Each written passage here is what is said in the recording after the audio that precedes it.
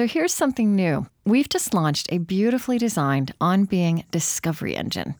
Plug in your favorite conversation or an interview that set your imagination off in new directions, and you'll be offered a constellation of kindred conversations to keep going deeper and farther. When I enter last week's interview with Juno Diaz, some of the threads the engine suggests include my earlier conversations with Brené Brown and Annette Gordon-Reed and Titus Kaphar. You can also explore hundreds of On Being shows by theme and create a playlist tailored to your curiosities. All of that at discover.onbeing.org. Support for On Being with Krista Tippett comes from the Fetzer Institute, helping build the spiritual foundation for a loving world. Fetzer envisions a world that embraces love as a guiding principle and animating force for our lives. A powerful love that helps us live in sacred relationship with ourselves, others, and the natural world. Learn more by visiting Fetzer.org. I'm Krista Tippett, and this is On Being's Unheard Cuts. You're listening to my unedited conversation with Arnold Eisen. Listen to our produced show with him wherever you find your podcasts, and as always at onbeing.org. Okay. Hello? Yes, hello. Hi, this is Krista Tippett. Nice to be with you. You too. Thank you for making the time. Pleasure. I know you're a busy person. I've been reading you and reading Heschel, pretty immersed for a few days here. I heard you asking if you can clear your throat. And actually, by the wonders of modern technology, even if you clear your throat on air, it's all right. Okay. Because we're going to edit this afterwards. You are going to edit. Good. Yes, and the good thing is that means that we don't have to be completely linear, and we can have a real conversation. And, it means if you want to come back to something, if you want to say something differently or better, you can do that as well. So Good. It doesn't have to be perfect.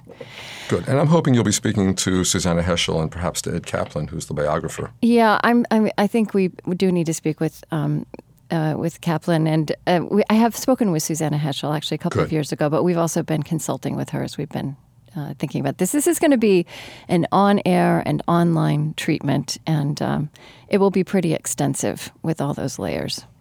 Terrific. Yeah. Okay. All right. Would you say Peter Piper picked a peck of pickled peppers, or tell me what you had for breakfast? That would be the other option. We just need to get your voice. Peter Piper picked a peck of pickled peppers. I've never done that one before. I have a new colleague behind the glass. Did that work for you? Okay. All right. I'm going to be quiet while the engineers are speaking.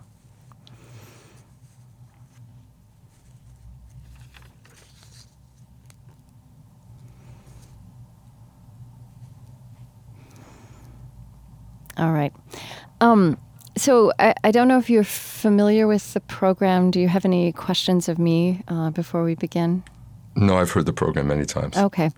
So I wanted to just, by way of setting up what I hope to do this hour is, we will give people lots of background so that they can understand who Abraham Joshua Heschel was.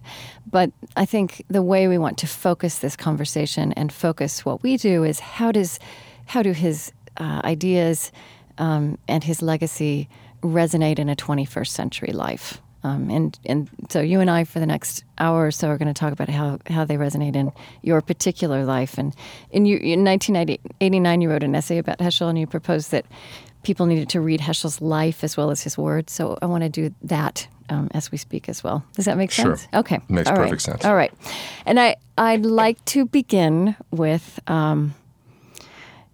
you in 1971, a student. You've told this story, you reference this story a lot about your life-changing encounter with Heschel. But I'd like for you to really tell me about it. Tell me what happened.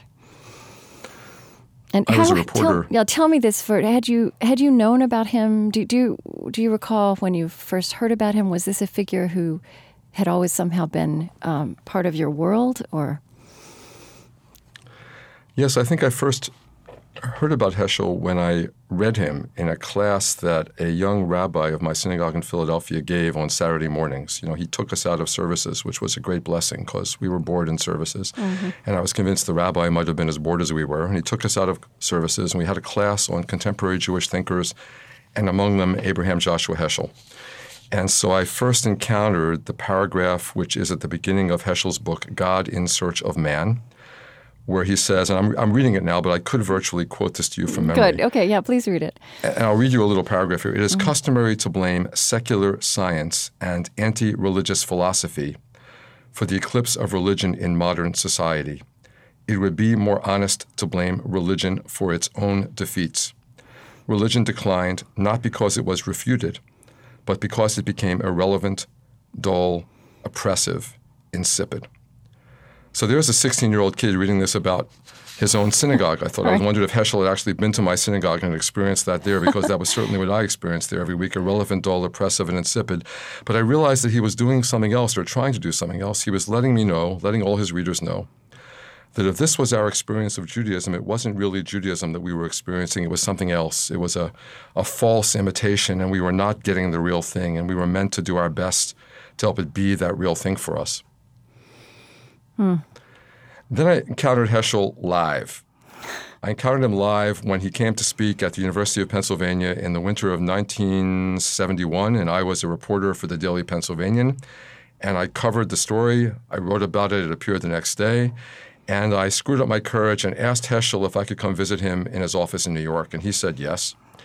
And there I was a few months later in an office surrounded by books, floor-to-ceiling books with barely enough room to stand or sit, with this figure with a long white beard looking very prophetic, but with kind and twinkling eyes. And he changed my life that day, first of all because he knew within 5 minutes, maybe 2, that I was not there only to interview him for the Daily Pennsylvanian, but that I had personal questions of great significance to ask him. He knew it. He sensed it. I think that he sensed it. He picked it up because he certainly responded to me that way.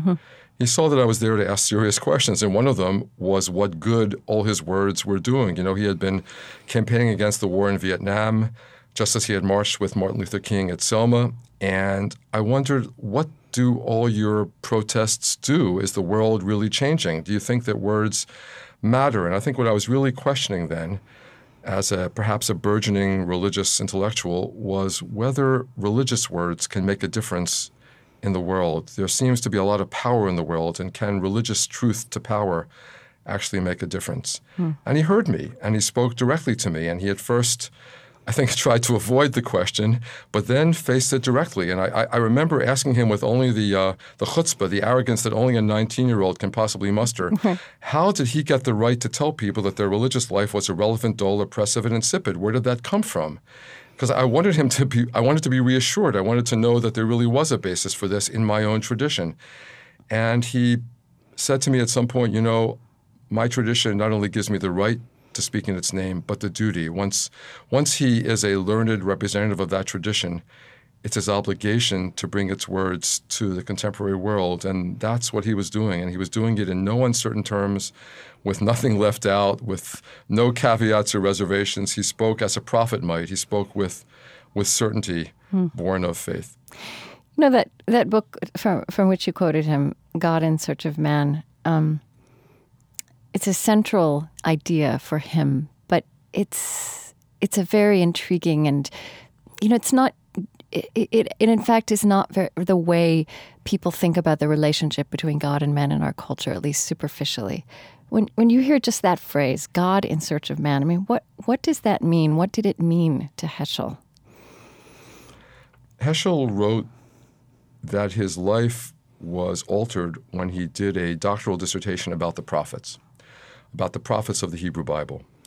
And what he found compelling there was that the God who created heaven and earth cared about the fate of widows and orphans. And he said, this is somehow scandalous. It's beyond logic. How could it be that the great God of all the world cares about individuals and therefore about you and about me? And why would this be so? And the message of the prophets is that God needs us in some way. He's not making a metaphysical statement here. He's not entering into statements about whether God is perfect or in process or any of this. He's just announcing the same message that the biblical prophets did over and over again, that God wants something from us, that God needs us to help God make this world better.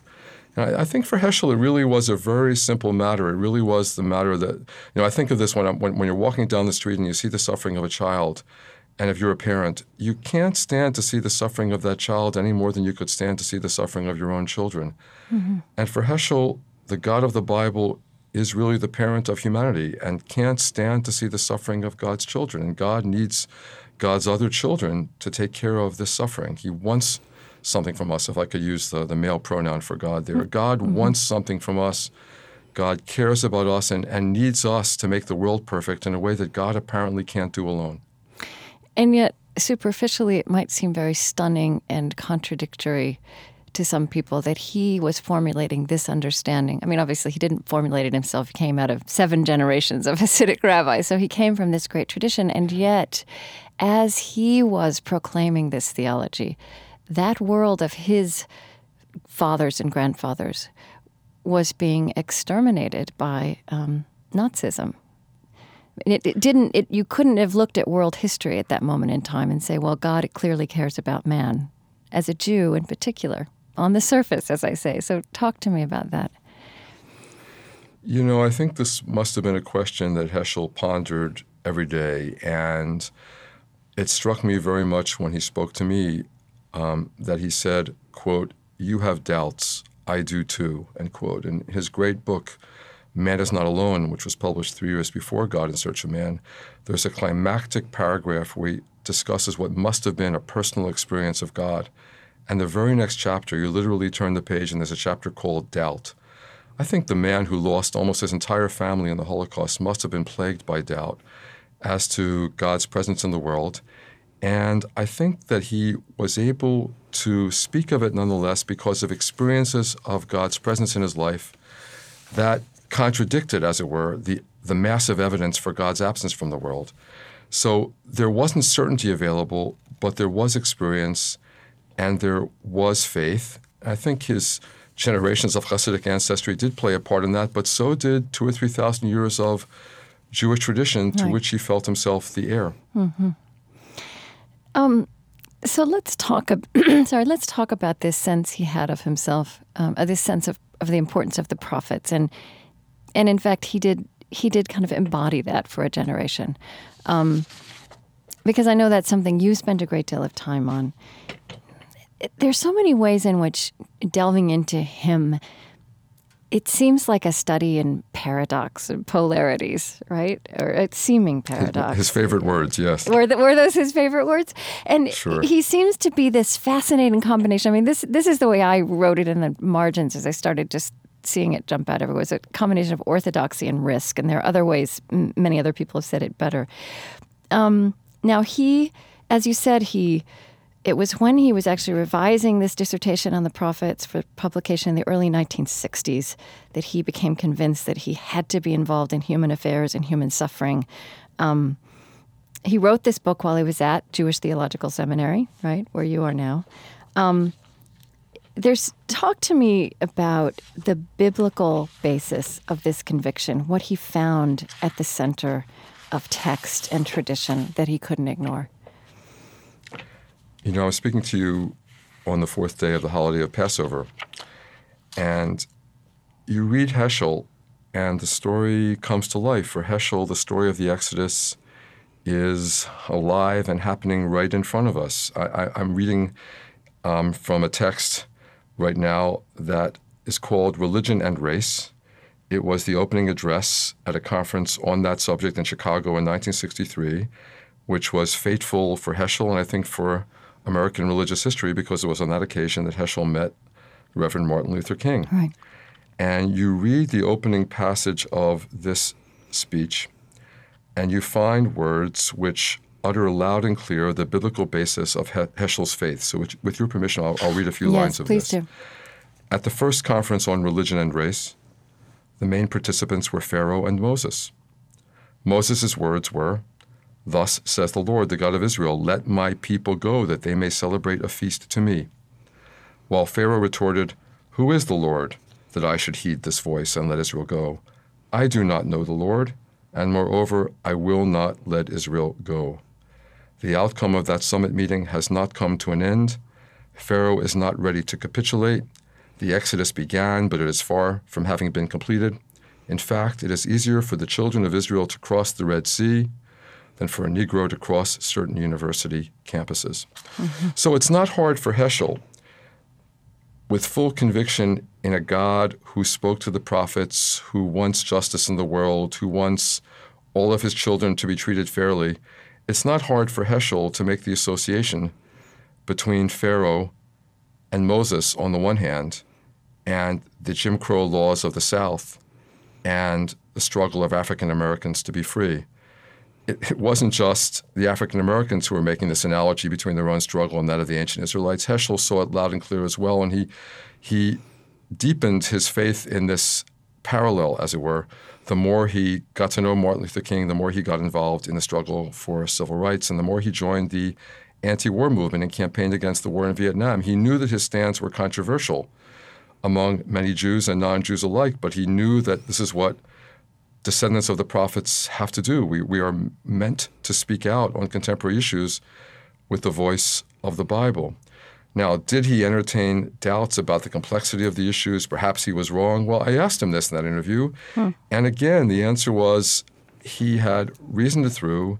He had, as it were, done due diligence in the issues, in the texts, in his conscience, and come to the conclusion, even if some of his best friends were on the opposite sides of the Vietnam War issue, he had come to the conclusion that this is what God demands of us. God wants justice in this world. God wants an end to suffering in this world.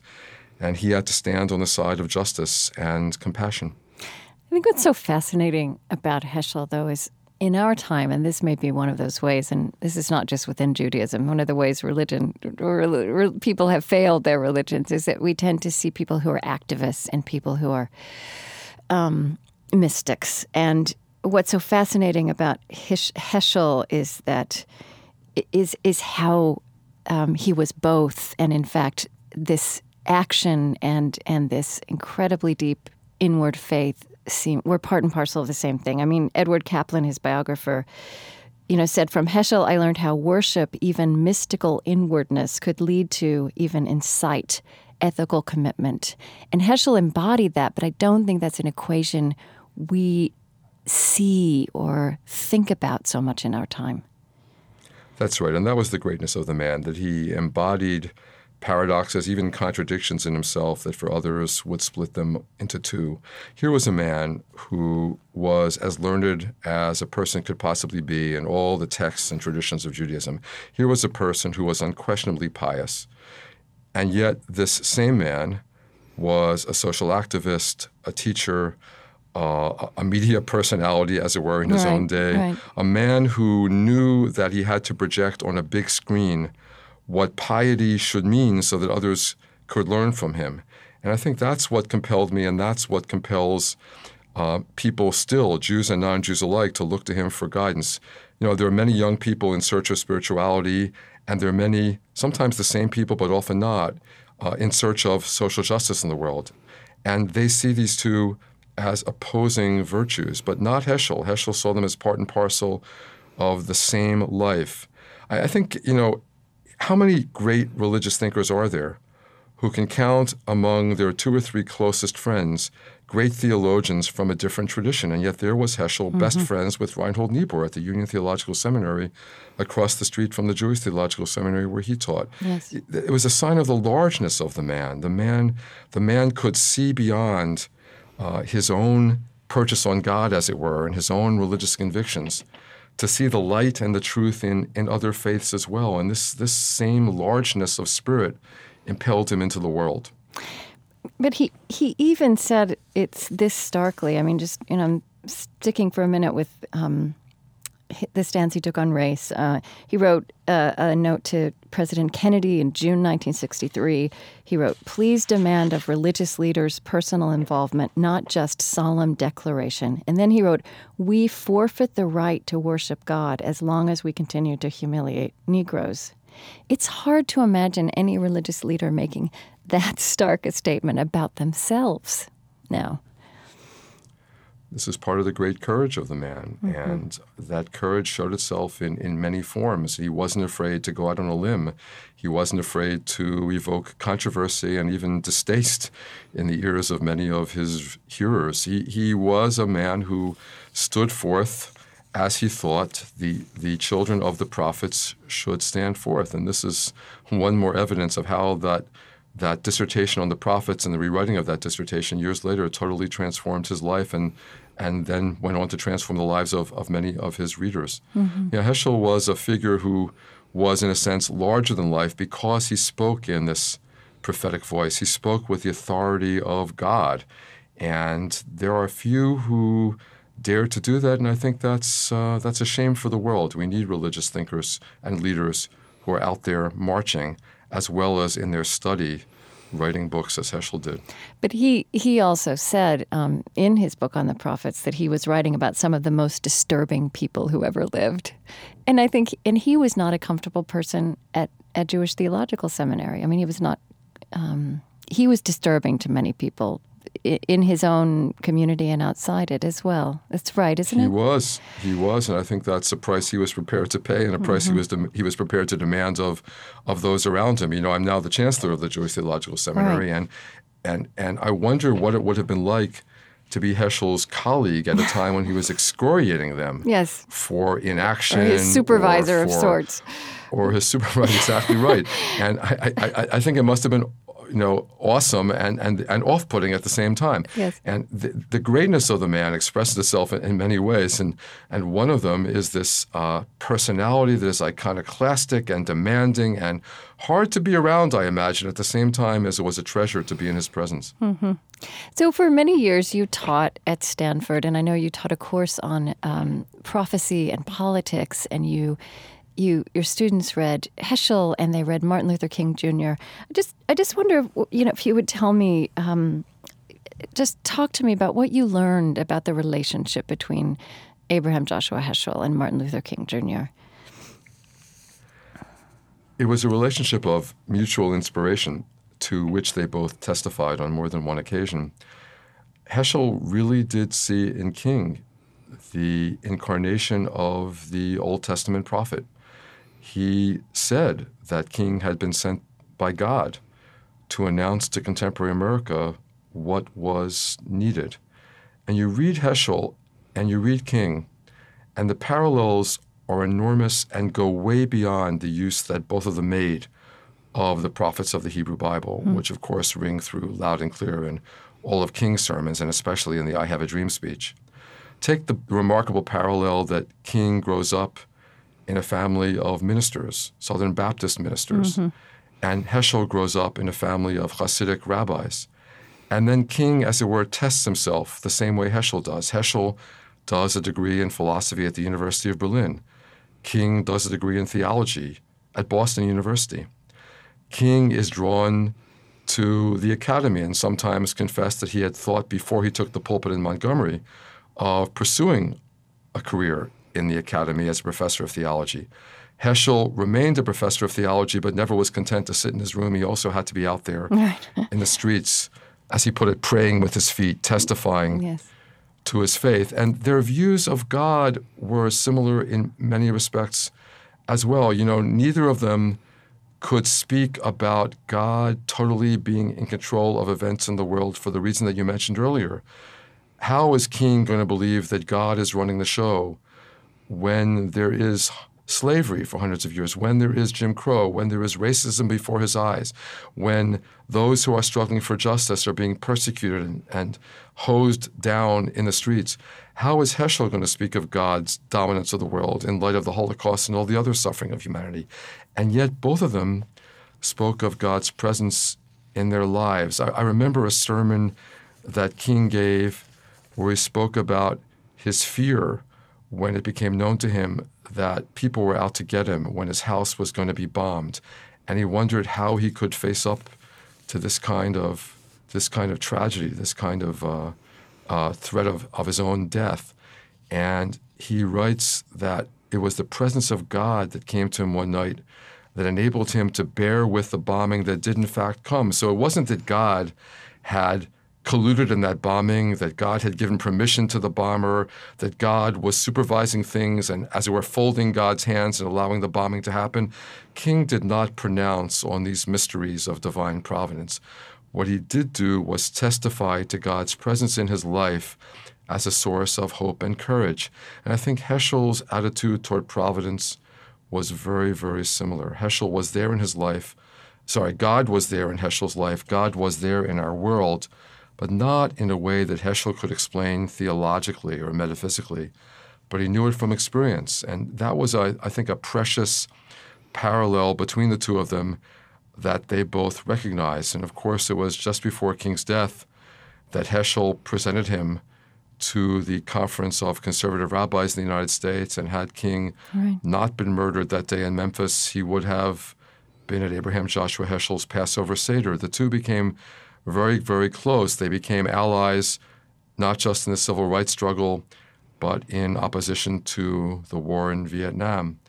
And this was a parallel that neither of them could treat lightly. It was, I think, also a precious alleviation of the loneliness that both of them must have felt that they had each other in the world. And it was all the more precious because they came from different faiths. As it were, it was a validation of God's concern for all the world, of God's speaking through people of various religious traditions and not just one.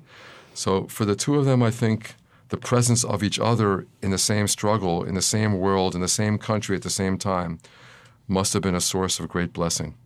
I think you've reflected on how Abraham Joshua Heschel had a limited view of providence. There was a humility in his theology.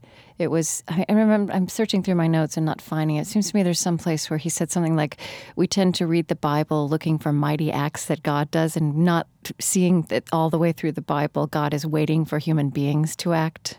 Do you know what passage I'm... Yes, I think so. And he said somewhere else, I'm not quoting it exactly, but something like, we talk about providence when things in the world work out the way we know they should, in accordance with our view of God and God's goodness. And it's such a big word in American culture that we mix up with our religious sensibility.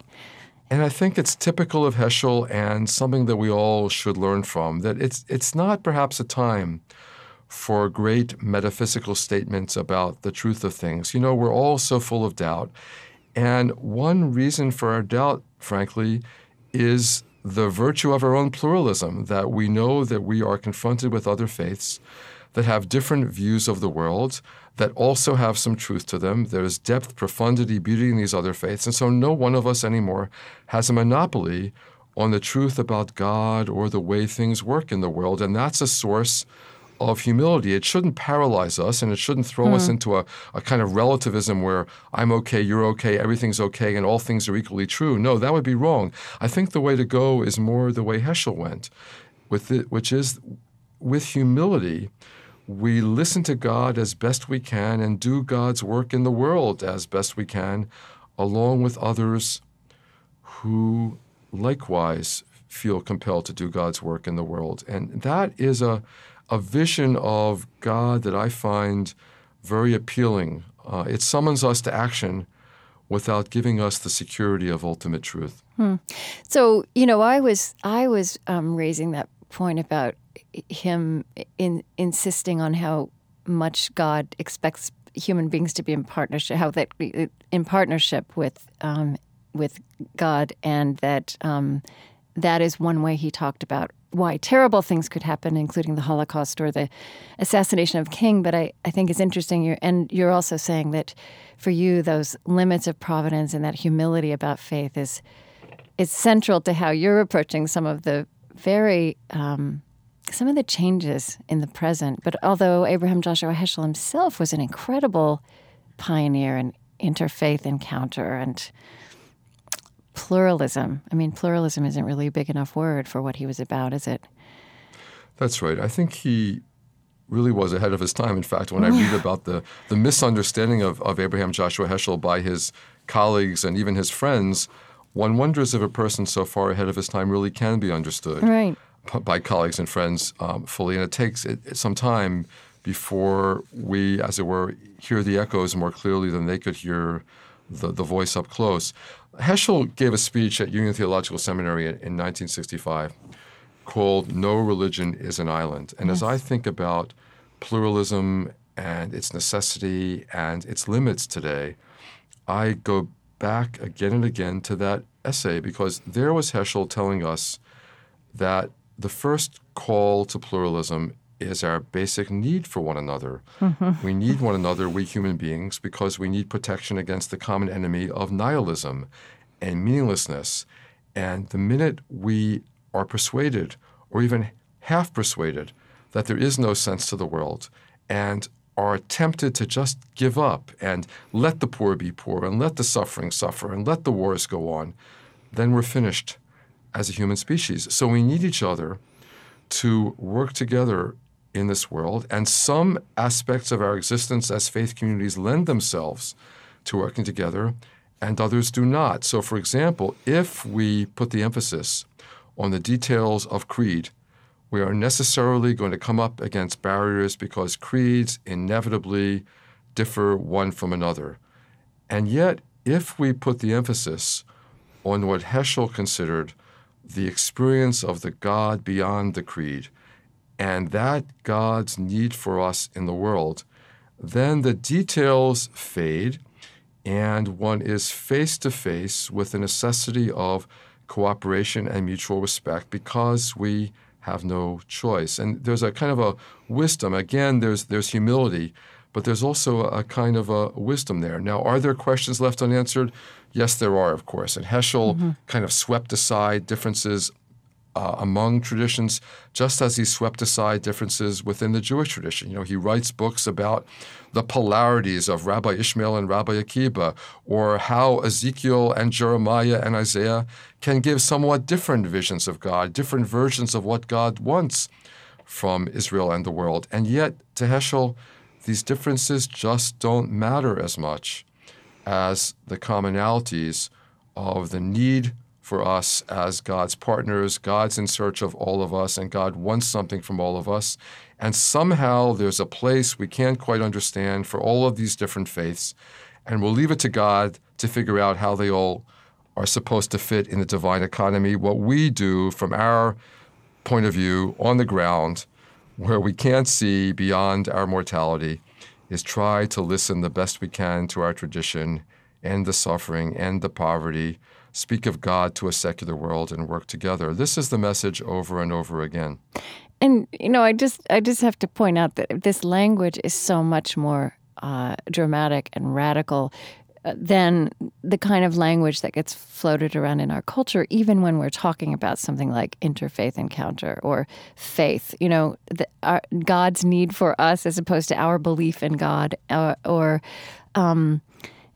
this thing that what you're saying, that it is that you are inspired by Heschel as you think about pluralism in the present, that people of different faiths not just need to respect each other, which is the civic language we use, but have a need for each other. I mean, that really takes the whole challenge to a different level. Yes, I was privileged to join with a group of other religious leaders in Washington, D.C. last week, met the Pope, and the Pope said something which really struck me. He said, you know, that our differences are just as important as our commonality, and we should voice those differences, which he certainly went on to do. And to me, you know, the way through the thicket of religious difference is not, as it were, to make nice. I mean, it's important that people respect each other and be gentle on first encounter. But we're here to talk about the things that are most important in this world. And to do that, we've got to be honest enough to be distinctive and to voice differences, be respectful of the differences to be sure, but lay them out there. And I admired the Pope for being loud and clear about his beliefs, which were different from those of the non-Christians in that room. And I admired Heschel very much, especially when he spoke clearly, without reservation, and said, this is the truth, the best I understand it. And those who've had the same experiences I've had, but as it were, don't want to act on the basis of those experiences are doing something wrong. There's something missing there. We should be not protecting ourselves so much from the experiences streaming at us, from the calls for our help. We've got to act, and that's a part of Heschel that is often not heard. There's a very strong side of him. He can be not quite sarcastic, but biting. There's a place at the end of the climactic chapter of Man is Not Alone where he said, if we've had experiences of God but don't own up to them, if we don't say what we mean and mean what we say, we should cower with shame. And I think there was a piece of Heschel that was ashamed of the human race, not excluding Jews, of course. He was ashamed of us for not doing our part in alleviating suffering and listening to God. You know, it is striking, actually, how often he uses the language of embarrassment. I mean, you know, it's often in connection with describing this deep, often ineffable experience of God that should leave human beings embarrassed. And, you know, then that's the backdrop for him talking about vast social action and risk. And it's an interesting word, though. It's a wonderful word, and you're absolutely right. It's very typical of Heschel. He thought there was something in all of us, which we might call a religious faculty. He called it the sense of the ineffable, of that which is beyond expression, of awe and mystery. And I think he is somewhat embarrassed at our collective inability to own up to this sense and to act on it. But even if we act on it, he is embarrassed at our, as it were, humanness in the face of God's needs for us. That is, that we have infinite responsibility, as he put it, without anything like infinite understanding, that we're so lacking in the basic tools we sometimes need. And Heschel's own tradition, the Hasidic tradition, you know, gave him many voices, and I think actually some sources of this embarrassment. There was the Baal Shem Tov, the great founder of Hasidism, from whom Heschel was descended on his mother's side, who was calling upon us to be ecstatic with joy at the presence of God all around us. And we often fall far short of this joy. And there was the Kutzker Rebbe, the Rebbe from Kutsk, who himself was depressive and even in despair at the evil in the world and at human beings' inability to speak to one another and mend fences and solve problems. And Heschel, I think, inherited some of the Kutzker's depression and gloom at the world as well. And this, too, was a source of embarrassment. I think he was well aware that none of us lives up to our potential, but it's the job of a human being, particularly one who testifies to God's presence, to try to summon us all to living up to that potential. And that's what I think he tried to do. He said at one point at the end of Man is Not Alone that we learn piety by observing the deeds of the pious, that anyone who feels God's presence of whatever religious tradition has the responsibility to witness to that God's presence, not so much by speaking it as by living it in a certain way. And that he tried to do. And whenever he failed, I'm sure he was embarrassed by that failure. This is one of the marks, I think, of his greatness and of his humility.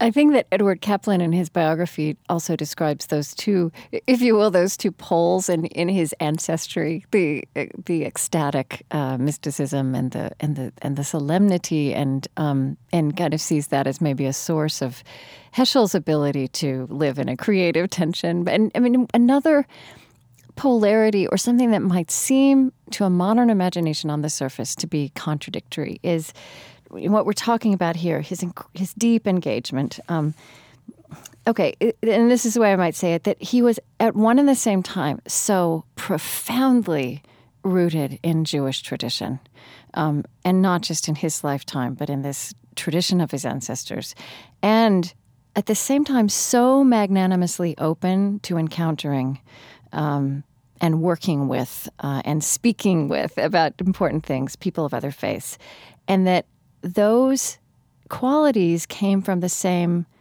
core of his religious sensibility. That's right. I think it has a source perhaps both on the theoretical level and the practical level. On the theoretical level, Heschel was a mystic. And you'll find a lot of mystics throughout the ages, Jewish, Christian, Muslim, Buddhist, Hindu, who believe they have an experience of God that goes beyond language, that goes beyond culture, that proves to them the unity of the divine, and then they understand various religious traditions as ways, as it were, of putting this experience into words, and the words always fall short. And one of the things that enabled Heschel to be so open to people of other faiths and to feel real kinship with them was this fundamental mysticism, this sense that the experience of God goes beyond any individual tradition, is greater than any individual tradition, as it were, encompasses all of them. And then there was the personal experience. I mean, here was the man who was able to see in other human beings that he met, for example, the Pope and the cardinals that he met in encounters through Vatican II, Martin Luther King, Reinhold Niebuhr. He encountered other people of faith and I think was open enough to see in them depths of religious, as it were, belonging, that they too live in the presence of God, and therefore they have kinship with him. And these encounters reinforce one another and grow in him this sense of a mystery beyond any tradition's capacity to fully understand it. So there's Heschel out there in the world marching in Selma, sure that those people marching with him are no less children of God, full of insight into God than he is. And that's, quite remarkable in a great religious personality. It's one of the things I most treasure in Heschel. And we all, I think, those of us who exercise leadership in religious traditions, and now I have a job in helping to train rabbis and cantors and educators in the Jewish tradition, I think all of us have a job to try to train clergy who combine this deep commitment to their own faith with openness to others and respect for others and the recognition that they have much to learn from others. And you're absolutely right. This is rare in the contemporary world. Even with all of our talk about pluralism and all of our religious dialogue, the deep conviction that we need to be open to others because we have something important to learn from them, this remains rare. And it's one of the things that Heschel had to teach that I'm most grateful for. Yeah, or we treat it as something that we have to navigate, things that we have to bring together. But the being deeply Jewish and being boldly a bold interfaith leader were organically connected for Heschel. Right? That's what's so fascinating. I want to read this passage from his speech at Union Theological Seminary in 1965. You mentioned this earlier, and I know this is an important passage for you too, from his speech called "No Religion is an Island." He wrote, "I suggest that the most significant basis for meeting men of different religious traditions is the level of fear and trembling, of humility, of contrition, where our individual moments of faith are mere waves in the endless ocean of mankind's reaching out for God, where all formulations and articulations appear as understatements, where our souls are swept away by the awareness of the urgency of answering God's commandment, while stripped of pretension and conceit, we sense the tragic insufficiency of human faith." Pure Heschel. Pure Heschel. And those words, you're right, are especially meaningful to me. We're in the midst of a political campaign, whereas it's often been pointed out, one's not allowed to be wrong. I mean, it's very hard to admit mistakes, and candidates do it from time to time where it seems to suit them. But the notion that one might be incapable of solving a problem is unheard of. And yet this is the fundamental human situation, as we all know. There are certain things that are beyond our reach, even if we're commanded to try and achieve them. Our lives, as the rabbi said long ago, are too short. I mean, the day is long and the work is great, and we're not commanded to finish the work, but neither are we allowed to desist from it. That's one of my favorite passages from the Talmud, and I think one of Heschel's as well, where the work is too great for us to finish, but we're not allowed to desist from it. And there's Heschel constantly reminding us of the human situation. We know our frailty, we know our insufficiency, we know our sinfulness, and these are not words that are readily spoken in polite company beyond the most intimate of circles. Sometimes even in our closest friendships, in our marriages, it's hard to admit them. And there's Heschel putting them out there in public debate as a great religious leader, instructing us that, no, these are essential words in our vocabulary. And that knowing the insufficiency of our ideas is, in fact, a virtue. Knowing it, because unless you admit your own insufficiencies, you have no chance of doing anything correctly. And that is a lesson that all of us struggle to learn. I certainly do. And here's something else that flows from that. I mean, I sense that that this new generation, now you're now involved in forming the next generation, or a new generation of Jewish leaders. I sense that while a couple of decades ago, let's say the era in which I was going to college, early 1980s, young people were trained in this culture to kind of make a choice between truth and tolerance. You could say that you believed in ultimate truths, or you could honor the truths of everyone, and that meant that you didn't have any strong convictions of your own. I sense that I don't think that's humanly possible. I don't think it's sustainable. And I sense that this generation coming up now in all the traditions is not willing or interested in making a choice between having a strong identity and a sense of what is true, and then living pluralistically. I mean, having their tolerance grow out of that, as opposed to being something that takes them out of that. And it seems to me that Heschel can be a great model of that. And I wonder if that's something that you are aware of or working with in your new role, in your new leadership role, and as an educator. Yes, and I think it's a very difficult balance to attain. Mm-hmm. This balance of deep commitment on the one hand and respect and tolerance for people of different commitments on the other hand. Because what we tend to do, I think, is lapse from pluralism into relativism. Right. We tend to think that my pluralism, my openness to people of different convictions and faiths means that, well, this is just my opinion as opposed to your opinion. I'll never forget one of my experiences this year visiting an 8th grade class at a Jewish private school and having a discussion about relativism with the 8th graders, and there was a boy there who was insisting that my belief that murder is wrong was just my opinion. Now, he agreed with me, too. That was my opinion. That was his opinion. He said, but that's our opinion. Of course, it's just an opinion, but it's not really true. But that's how people have been raised opinion. in this culture. And that's bad. You see, that's also not good, because we have to believe there are some things that are right and other things that are wrong. There are some things that are true and other things that are false, and yet have the largeness of vision, as it were, and the sense of mutual need to work with people who disagree with us profoundly. Of course, if they threaten us and they try to murder and they try to, cause mayhem, et cetera, we've got to stop them. It's our job to stop them. We must defend ourselves and others. And I don't think, we're here to say that, well, genocide is a matter of opinion. They can do their genocide because that's what they believe is okay.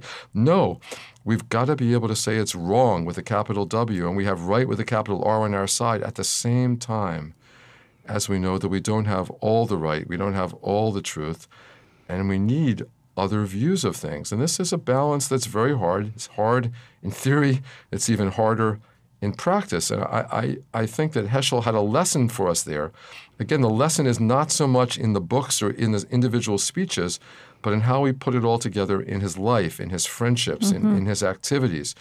I remember, if I can confess one of my own insufficiencies, I encountered Heschel several weeks after my interview with him in Washington, D.C. And I remember I didn't go up to him to say hello. And I'm embarrassed by this, to take a Heschelian word. I'm embarrassed by it. I'm embarrassed because I was angry at him. Why was I angry at him? Because just as sitting in his office, I wondered if the words did any good, and I wanted him out on the streets, not so much time in the study. Don't write the books. The books are no good.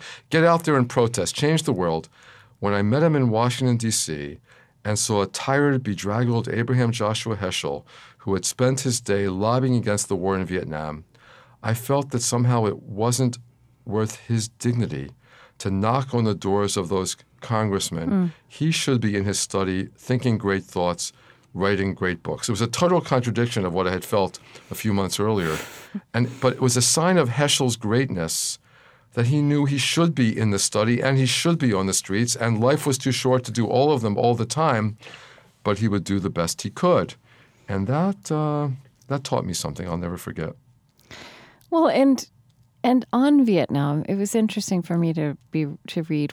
He was also writing about it, and some of the things he was saying about why he was there knocking on doors are very provocative and challenging in our current context, I feel. I mean, he said, it became clear to me that in regard to cruelties committed in the name of a free society, some are guilty while all are responsible. one of Heschel's favorite lines, "Some are guilty, but all are responsible." You know, we're not off the hook. And if we live life with ultimate religious seriousness, we're aware every moment of the time just how many people's suffering and poverty goes into our ability to act, to enjoy, even to gather together in worship. And this could, if we let it, ruin life, on the other hand. As someone I know put it, how can I enjoy a cup of coffee at Starbucks when I know that people in much of the world can't earn in a month what that cup of coffee is costing me? And is that supposed to mean that we never have the cup of coffee? Or is it supposed to mean that we exercise responsibility? The guilt can be paralyzing. And some are guilty, and they have to be reminded of their guilt, and they have to be stopped. But all are responsible, and so it's our job, if we're going to sit down, for example, at a Passover Seder, to do what the rabbis instruct the Jews to do at the beginning of that Passover Seder, which is to open the doors to those who are hungry, so that those people too can enjoy a meal. And this was quintessential Heschel. Some are guilty, but all are responsible. I wonder how he apportioned guilt sometimes. You know, I think, as it were, the civil rights movement was an easy call for him. That the analogy of Pharaoh to Jim Crow and racism was an easy one. But it couldn't have been so simple to draw the conclusion about Vietnam, particularly when some of his closest colleagues and his closest friends were supporting the war as necessary to stop the spread of communism. And I understand Heschel to have made a difficult calculation about suffering versus the possible good that might emerge from all that suffering. He made a calculation about justice and injustice, about the proper uses of power, and then he acted on the basis of that calculation and spoke in the name of God and Scripture for the point of view that he had adopted, as did King, who reached the same conclusion. It was not an easy one for him, I'm convinced. And, you know, we did a treatment of, like the one we're doing about Abraham Joshua Heschel, of Reinhold Niebuhr and his theology and the way he talked about war and became a public figure on war several times, both in World War II and again in Vietnam, was an important part of who he was. And, you know, the question I was asking people then was not, and this was a few years ago, you know, what would he say about the war in Iraq, but how would he think through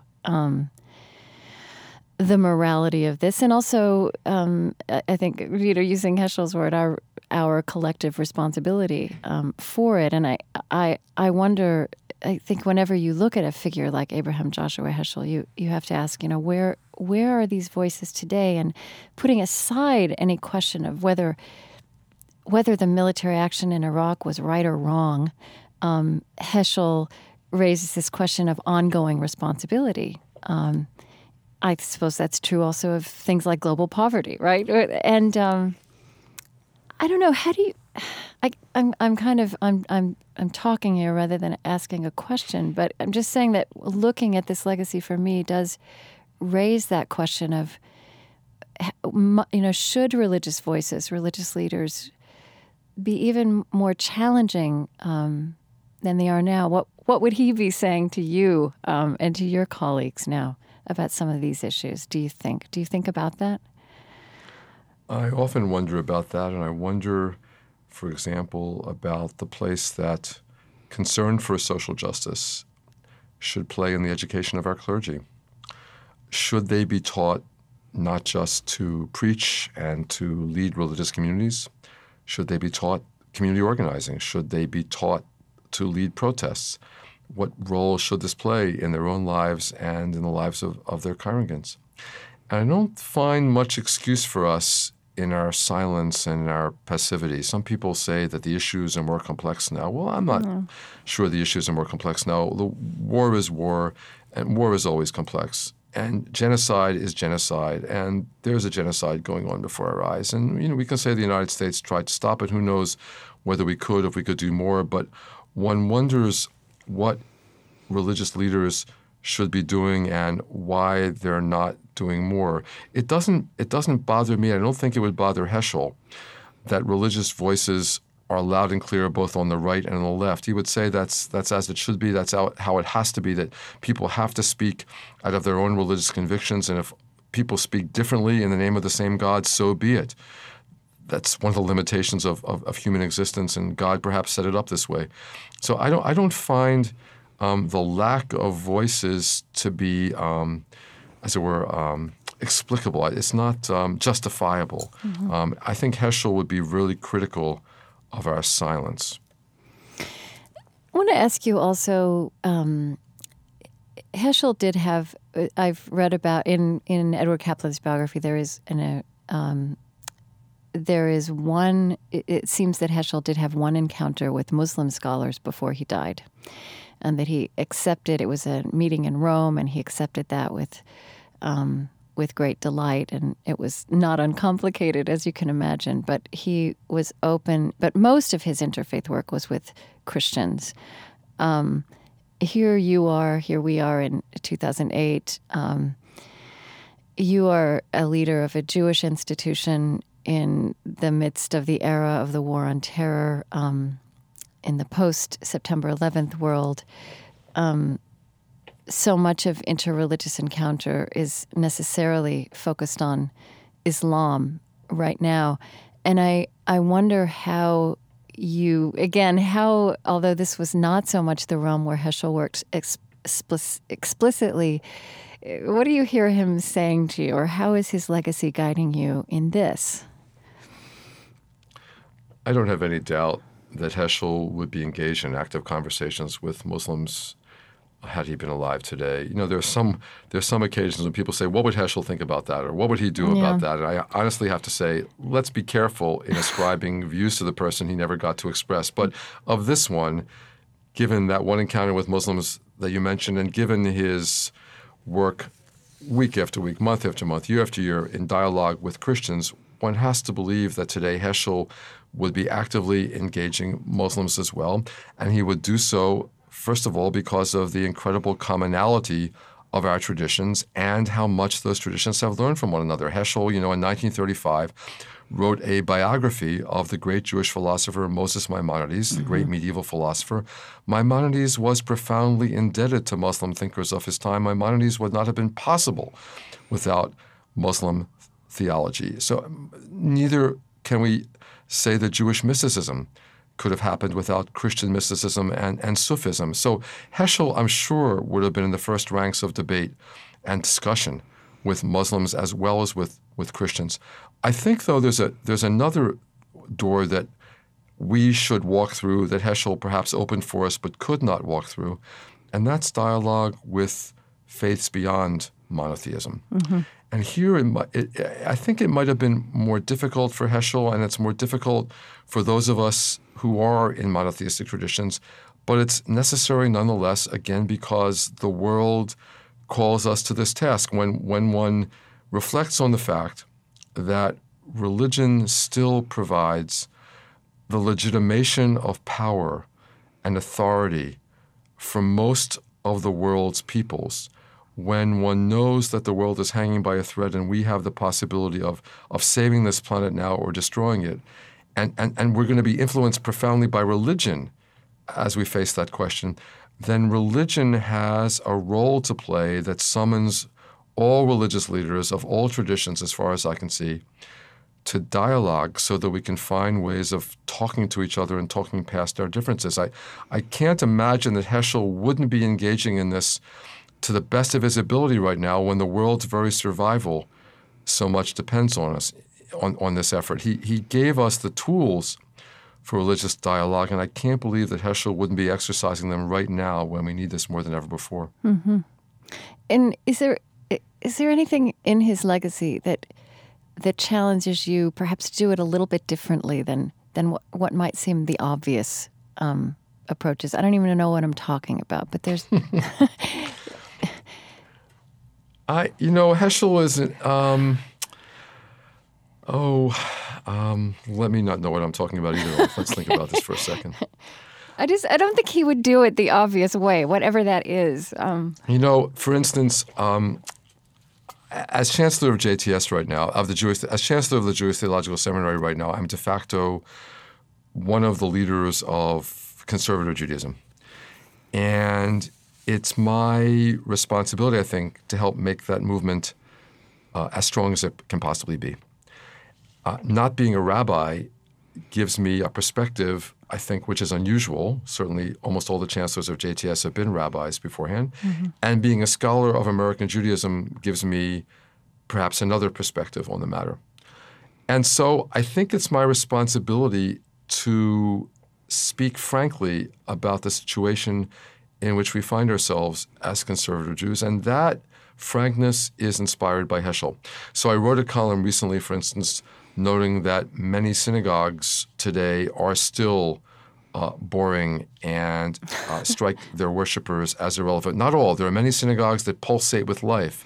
One should stress that fact. I think there are many more synagogues of that sort than there were when I was a child growing up in Philadelphia in the 1950s. There are many wonderful synagogues. There are many religious schools, but there are many that are still boring. There are many that are victims of routinization, where things go on every week in exactly the same fashion. And that's not good for our spiritual lives. And I think all of us need to heed Heschel.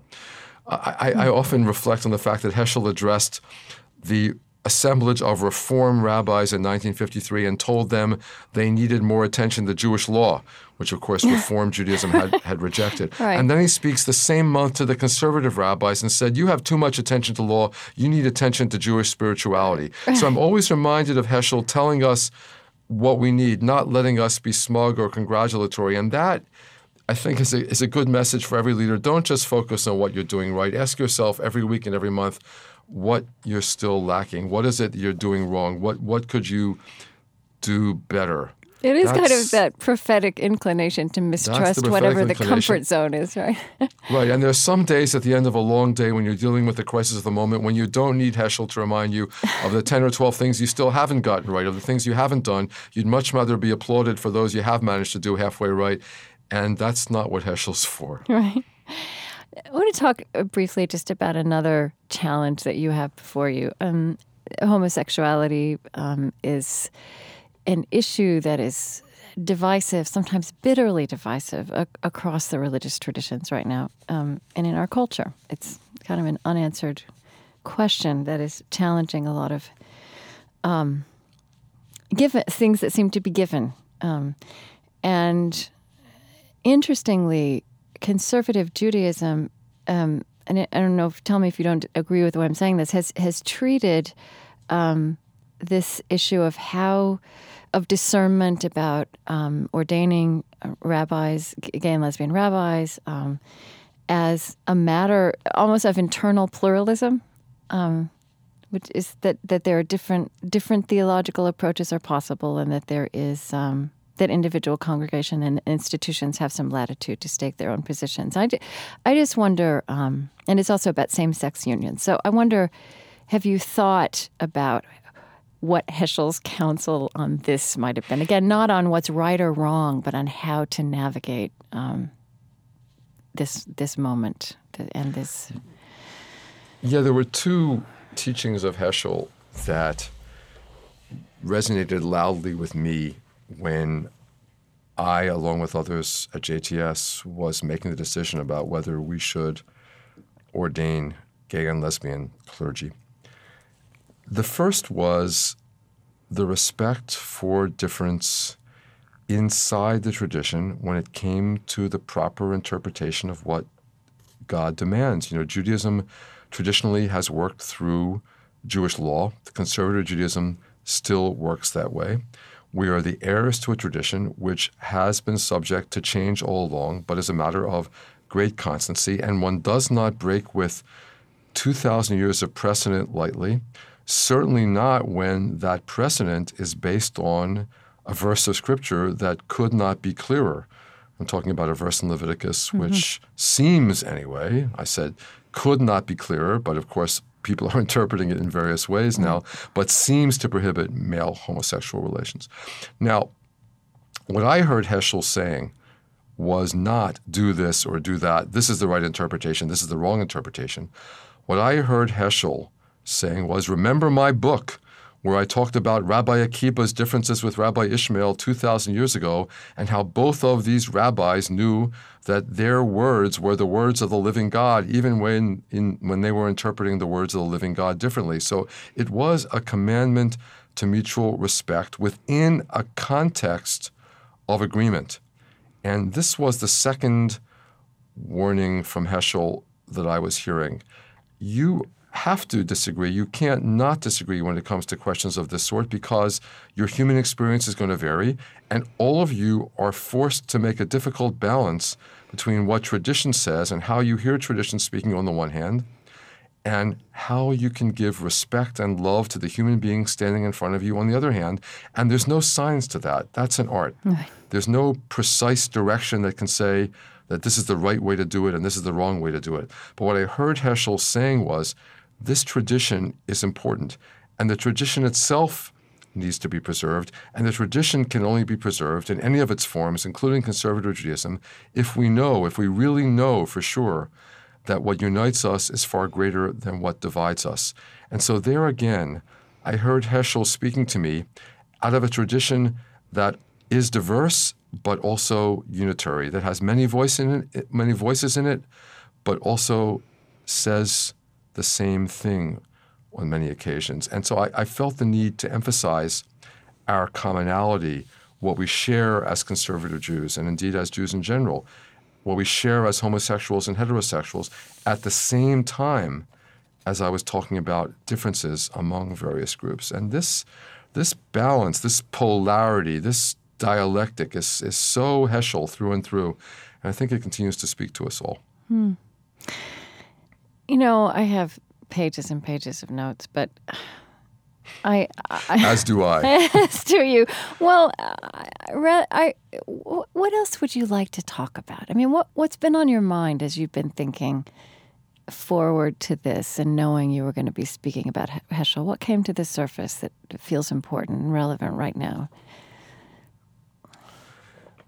Heschel spoke about God in a way that I find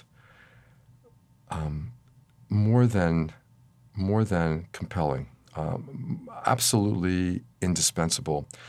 He spoke about God out of personal experience, and let me say that Heschel's testimonies to his own experience of God greatly outnumber and outflank and have greater depth than anything that I could possibly write from my own far more limited experiences of God. And yet I find myself as a modern, rational, university-trained human being trying to find my way in the world. I find myself spoken to, addressed rather directly by this man and his conversation with God. I think he brings God into our lives and into our world in a way that is precious because of his hesitancy and his humility and his openness to other faiths, and also the crystal clear insight of what God wants to us. So one of the things that I've been thinking about lately, as a person who spent his life as a professor of religious studies, who is not a rabbi, but is now charged with leading a Jewish institution and educating future clergy, we, I think, need to find a way of speaking credibly about God in the world. And I'm grateful to people of whatever faith who can do that for us. That's one of the things that's been on my mind. I wrote a column this past week addressed primarily to young people. And when I wrote that column addressed to young people who are about to celebrate the Passover Seder, I very much had in mind the last paragraphs in Heschel's recorded interview with Carl Stern for the Eternal Light program that also appears in the collection Moral Grandeur and Spiritual Audacity, edited by Susanna Heschel. And on that page, if you remember, Heschel speaks particularly to young people, and the message is not to despair, not to succumb to nihilism. Remember that the world is meaningful, that history is meaningful, and that they have a part to play in it. And I've tried to echo that message every chance I get, because I think young people often have the sense that they're meant to stand in waiting until they grow up, until they maybe settle down or get a career or find someone to partner with and have kids with. And the message from Heschel was exactly the opposite. The message from Heschel was that whatever age you are, you have a soul, you have a spirit, you have a heart, you have a mind, use them. You have experience, draw on it. You have challenges to pose them. You have learning, use it to teach us. And that is something that I think young people hear all too rarely. You have to wait till a certain age before you can drink. You wait till a certain age until you can vote, until your opinions are heard. Heschel wasn't about to wait. He went out and spoke to young people and listened to them and knew they had something to teach him. And I hope that all of us can do that as well. You know, something you alluded to at the very beginning of our conversation, but in terms of speaking about God, again, this is another one of these polarities in Heschel. There's this absolute insistence that what we are talking about here is ineffable, will always defy words, and yet an insistence, as you said, he said to you, words matter. I mean, Susanna Heschel has talked about how her father would say that let me just find this. I don't want to paraphrase this. She said he used to remind me that the Holocaust did not begin with the building of crematoria, with tanks and guns. It began with uttering evil words, with defamation, with language and propaganda. Words create worlds, he used to tell me when I was a child. Maybe I'm just bringing that up because for me, as somebody who has a program called Speaking of Faith, that seems like an important point. But when he said words create worlds, he was paraphrasing one of the most important daily prayers that Jews say. Blessed is God who spoke, and the world came into being. And Heschel was a master of words. He was a master of words not just in English, but in German, Yiddish, Hebrew. I don't know enough to judge the Polish. But Heschel knew that what we say matters. That's one of the things he taught. He wrote not so much in chapters as in paragraphs. When I visited him in his office, I saw him scribbling on little pieces of yellow paper, and then at one point he opened a drawer, and the drawer was full of these scraps of yellow paper with his sentences written on them. And I know that what he did was when he would write a book, he would string together the sentences into pearls of language. Heschel's writings are much more poetry than they are prose. They're prose poems. They're written not in linear argument, as it were, but in something like sonata form or in poetry. They're thoughts that are introduced and then recapitulated later on. He's a man who wants to summon something in us beyond our rational, logical faculties. He wants to summon our care and our love. And poetry is much better for that than prose is, certainly that logical, philosophical prose is. He wants us to take every word seriously and therefore writes incredible words. Maybe I could quote a few more of them, for example. Yes, please do. Here are two passages from Man is Not Alone. This is the passage where the first chapter, summoning us to the ineffable, that which is beyond language, reaches its climax. The search of reason ends at the shore of the known. On the immense expanse beyond it, only the sense of the ineffable can glide. It alone knows the route to that which is remote from experience and understanding.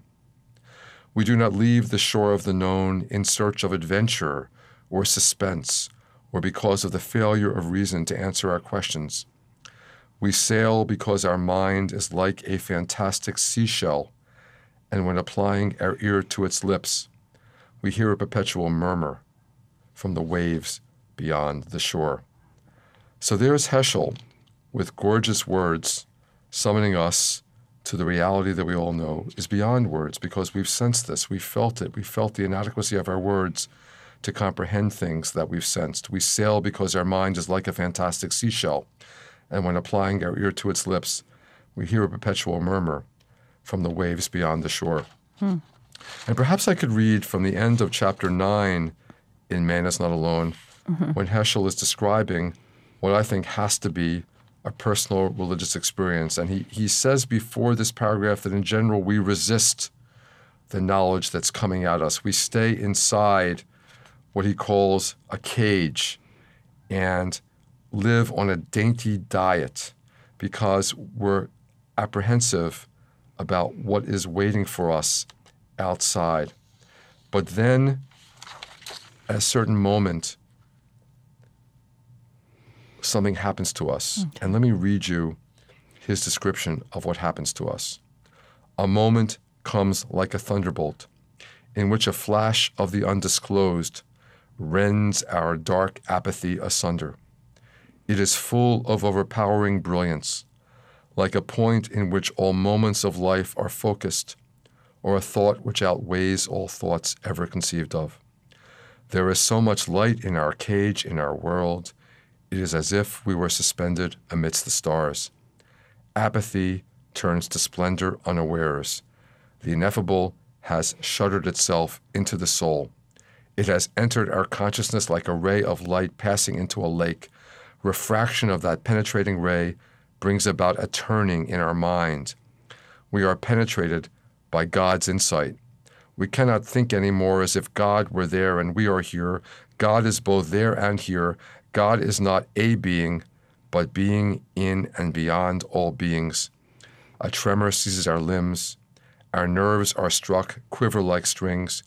Our whole being bursts into shudders, but then a cry wrested from our very core fills the world around us, as if a mountain were suddenly about to place itself in front of us.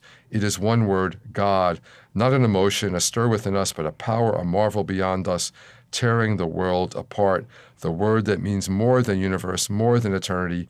Holy, holy, holy. We cannot comprehend it. We only know it means infinitely more than we are able to echo. Staggered, embarrassed, we stammer and say, God, who is more than all there is, who speaks through the ineffable, whose question is more than our mind can answer, God to whom our life can be the spelling of an answer. That's Heschel. God. The words are inadequate, but our life is the spelling of an answer. Our life is the spelling of an answer. I mean, I wanted to ask you, what does that mean? I mean, it's beautiful. And what is he saying there? I think there's not a finite set of directives, but a set of principles by which one can live. Know that life is serious. Know that God is in our world. Know that God's presence can be a factor in your life. Know that God wants something of you. Whatever religious tradition you belong to, find the pattern for living, Heschel's words, prescribed by that tradition for bringing God into the world. God wants relief of the suffering of God's creatures. God wants justice for all God's creatures. There are marvelous things here to behold. Look at that sky. Look at its stars. Look at these trees. Feast on the wonder all around you. And then go out there and make sure that human beings are able to eat and breathe and fight off disease, and so appreciate God's wonder in the world. There are a set of directives which I think are quite clear and applicable to all of us, and just as applicable now as they ever were. It's not a recipe. It's not a set of detailed prescriptions, and yet there is a wisdom for life there. Well, this is wonderful. Anything else? Anything else? I'll think of it later on. Yeah, if you brought another reading. Not right now. All right. Thank you. I've enjoyed this very much. It's a privilege to be able to speak about Heschel. Well, thank you. He really is my hero, as you know. Well, and I've wanted to do this. We've wanted to do this program about him for a long time, and we're just thrilled to be getting to it. So, and excited about putting it out there. Thanks for doing it. You've been in touch with a few people on the staff, and you'll hear from us about when this is happening, and if there, there may be there might be a question, and we'd send that to you and your assistant who we've been working with. And thank you so much again for making the time. Thank you very much. It's great to talk to you. Thank you. Okay. It's been a privilege. Bye-bye.